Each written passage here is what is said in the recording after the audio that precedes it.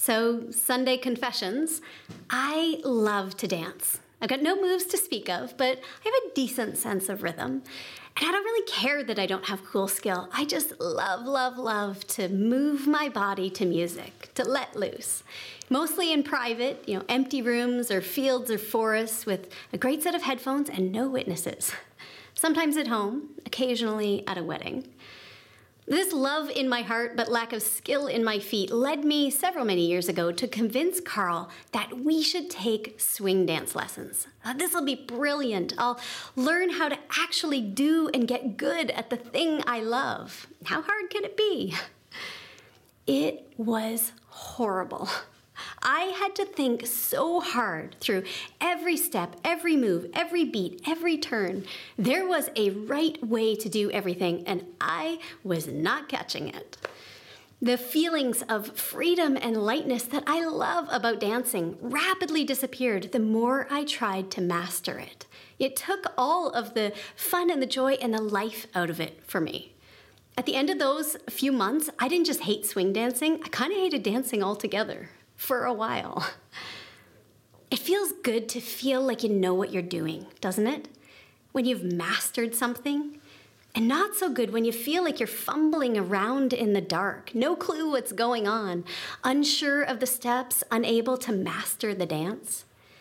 And that's like a minor dilemma when we're talking about swing dancing, but what about in the places where it really matters? Like life and God and life with God. If we are people who take our faith seriously, isn't that the place we kind of want to master things most of all? That might even be why some of us are drawn to faith spheres. Because we want to feel that we understand the world, that we know what's going on, that we know how to live, that we have the right beliefs, that our steps are sure, and that certainty can be had and held. Certainty is such an intoxicating concept, closely linked with a sense of control. Now, certainty feels safe. It feels strong. It makes us feel secure. It gives answers that you can count on. It stabilizes what would otherwise feel unwieldy and unpredictable. And I think we feel like in order to master our faith, we need to have a God that we can be certain of. And I don't mean certain that he's there, but like certain of the shape and the size and the boundaries and the ways of him. We need to have a God we understand. And so we go to the place we go, right? To this book. Surely if we study this thing, we can become sure of who and how God is. We can find that certainty. It's in black and white on the page. And so we study and we learn and we form and we know all about the God inside this book. Or we think we do. And isn't that what we're supposed to do? In John 8:32, Jesus says, when you know the truth, then the truth will set you free. So shouldn't we apply all our best efforts to dispelling the fog and becoming certain about what's true? Shouldn't we figure out exactly where all the lines are and draw them as clearly as we can? Won't that bring us closer? Won't that grow us deeper in Christ? The only problem is, God doesn't work that way. As soon as we've got a God that we can fit into a box and explain and draw all the lines around, who we can predict with complete accuracy, then that is something else besides God that we're holding in our hands. We can see this play out quite clearly in the Gospels when Jesus showed up and seemed to fly in the face of all that was understood about God by the experts in understanding God, right? Who were the ones that not only missed Jesus, but actively conspired against him? The Pharisees, religious leaders, the teachers of the law, the ones who had dedicated their lives to studying and knowing and nailing down all the specifics about God, didn't even recognize when the divine was right there in their midst with flesh on. Jesus kept not being who they expected him to be, who they had learned God to be. He broke Sabbath rules left, right, and center, healing and harvesting. Would God break God's rules? How does that make sense? He welcomed and honored children as if they had equal worth to adult men. That seemed upside down. He touched the unclean. He forgave the unrepentant. He offered the intimacy of friendship to tax collectors and scandalous women. He constantly ignored elites and embraced outsiders. He praised expensive perfume being dumped out on his feet. He flipped over tables in church. The Pharisees had worked to diligently understand God, and this was not it. Except that it was. But God was going off script, as God seems prone to do. And that's mostly because our scripts for God are always woefully inadequate, sometimes even totally inaccurate. I think here's the thing. I think sometimes the tighter you try to hold on to something, sometimes the more likely you are to lose it. I mean, ever try holding a bird tightly in your hand, trying to force a cat to snuggle? Ever cling so tightly to a relationship that you squeeze the life right out of it? No, and we do the same thing with our need for certainty about exactly who and how God is. I mean, we can have an understanding of God in our hand. And even if it's wonderful and good, it's certainly incomplete. It may not even be accurate. And when something comes along to challenge or shake it up a bit, or sometimes even just simply over the course of time, our instinct can be to grip that understanding we have tighter and tighter and tighter. And do you notice what happens? I immediately change the shape of it by the tightness of my grip on it. I've distorted it without meaning to, by only intending to hold on to what I think I know. But needing that security of certainty, I hold on too tight. And then I squeeze out space for the God who is ever expanding, ever recreating, ever revealing new facets of God's self every minute of every day. Because I'm clinging too tightly to what I knew yesterday. The tighter we grip our concept of God, the more we distort the shape of it. Boxing Jesus in and creating an idol of our understanding instead of being open to continuously seeing more and more of the full, true God. And I wind up with a God in my hand who's not only tiny and distorted, but likely made in my own image, rather than experiencing the vast, ever-unfolding wonder of who God really is. When we think that certainty is the goal, and then we try to get there as fast as we can.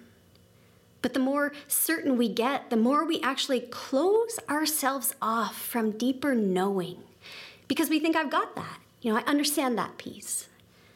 And so we stop listening and looking and allowing our understanding to grow in the ever-expanding light of God's presence.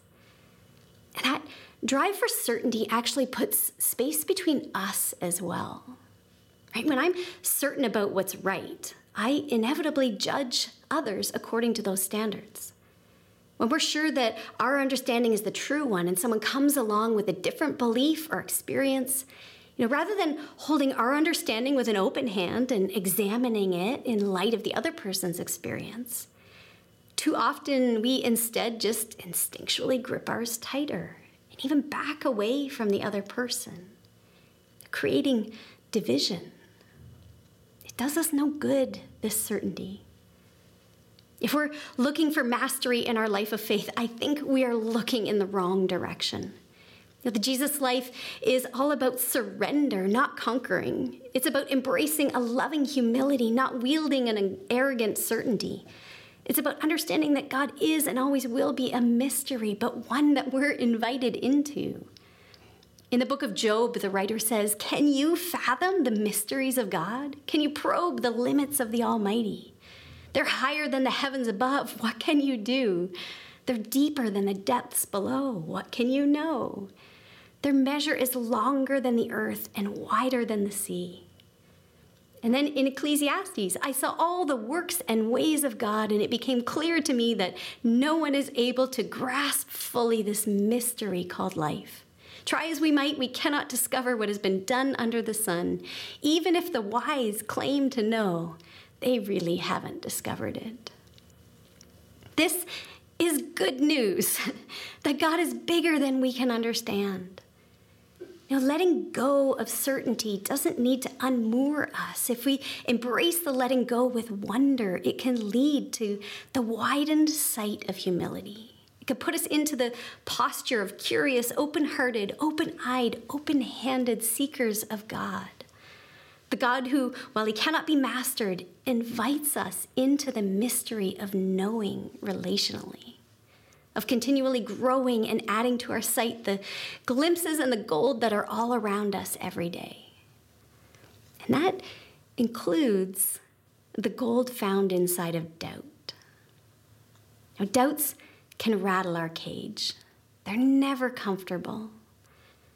And so while our tendency is often to ignore them, fear them, maybe try to fake over top of them, the truth is that we are far better served when we simply embrace the wholehearted honesty that they offer us.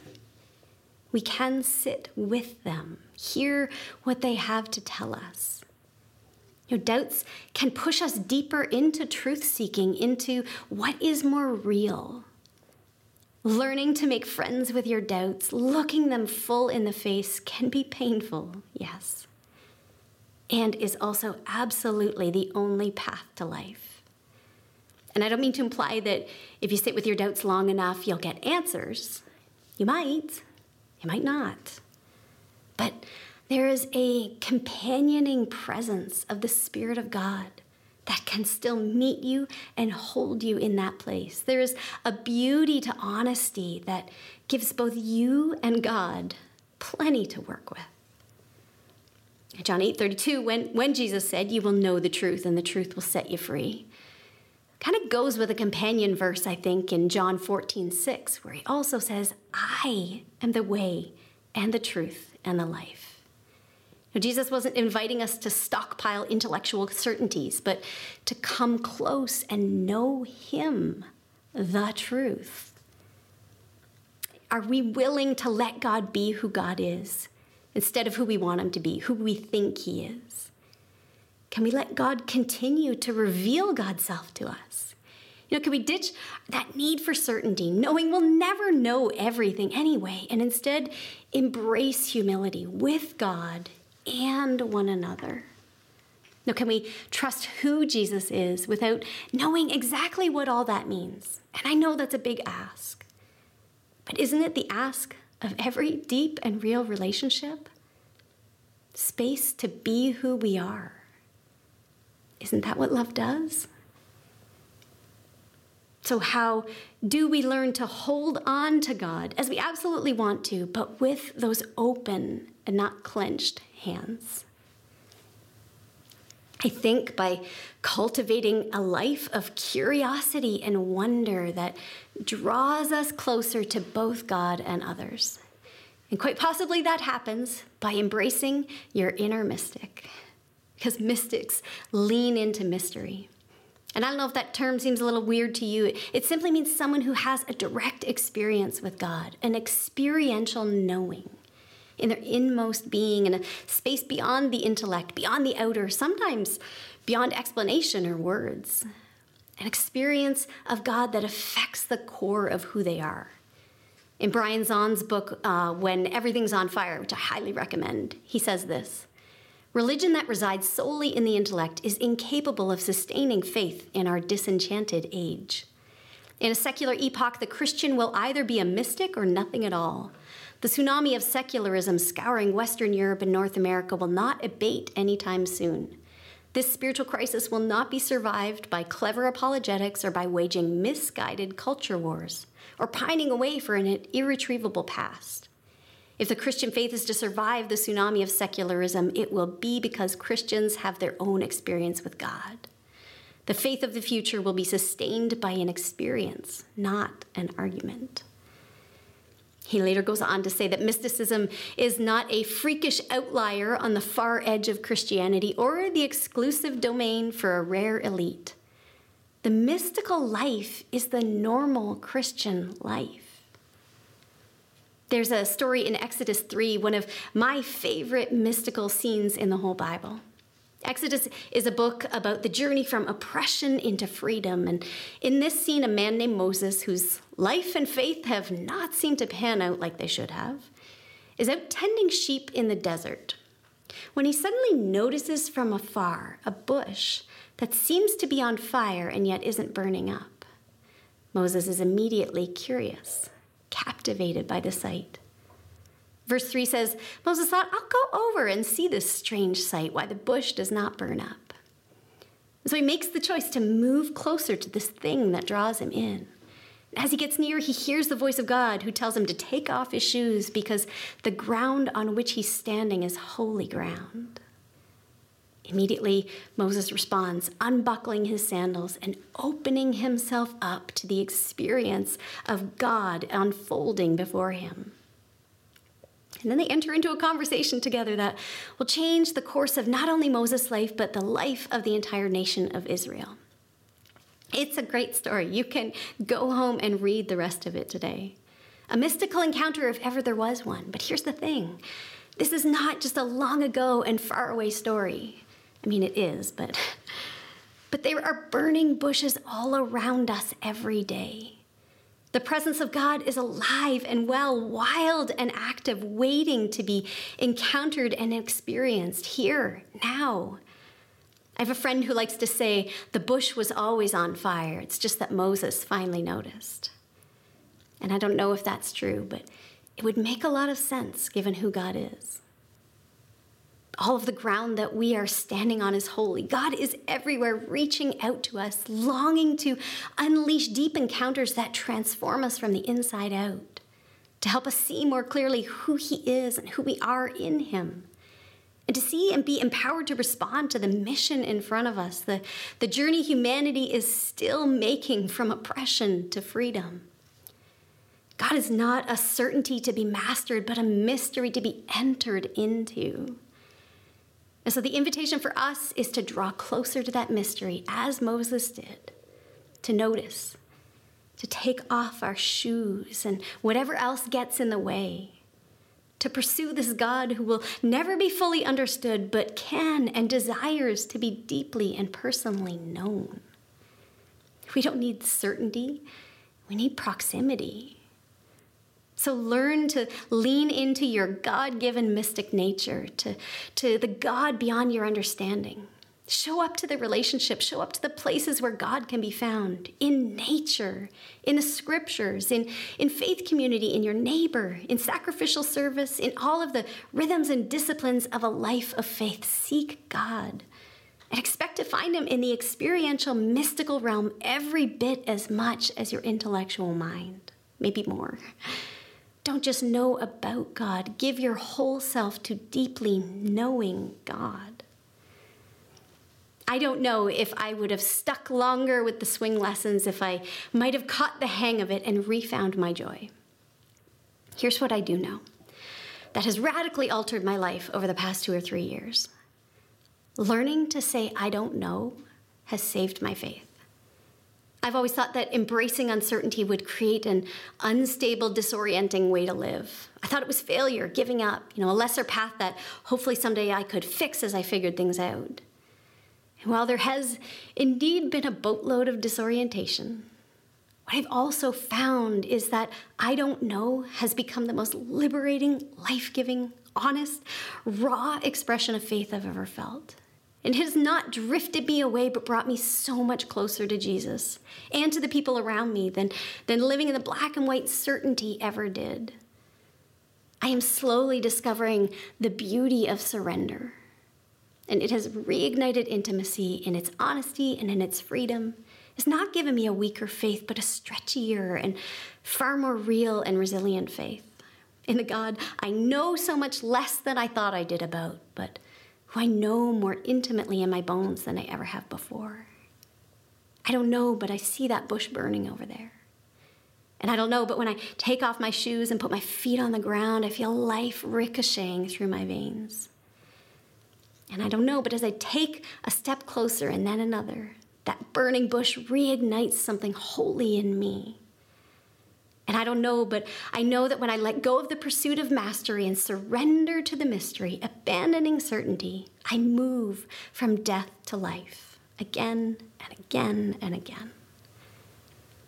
And so if you will allow me, I want to close by praying a blessing of curiosity over you from Brian McLaren's book, Faith After Doubt.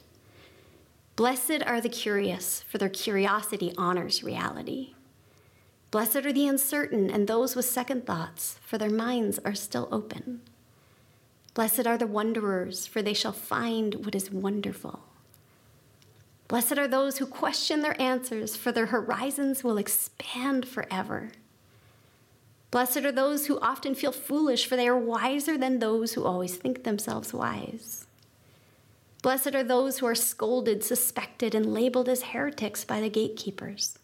For the prophets and mystics were treated in the same way by the gatekeepers of their day. Blessed are those who know their unknowing, for they shall have the last laugh. Blessed are the perplexed, for they have reached the frontiers of contemplation. Blessed are they who become cynical about their cynicism and suspicious of their suspicion, for they will enter the second innocence. Blessed are the doubters, for they shall see through false gods. And blessed are the lovers, for they shall see God everywhere. Amen.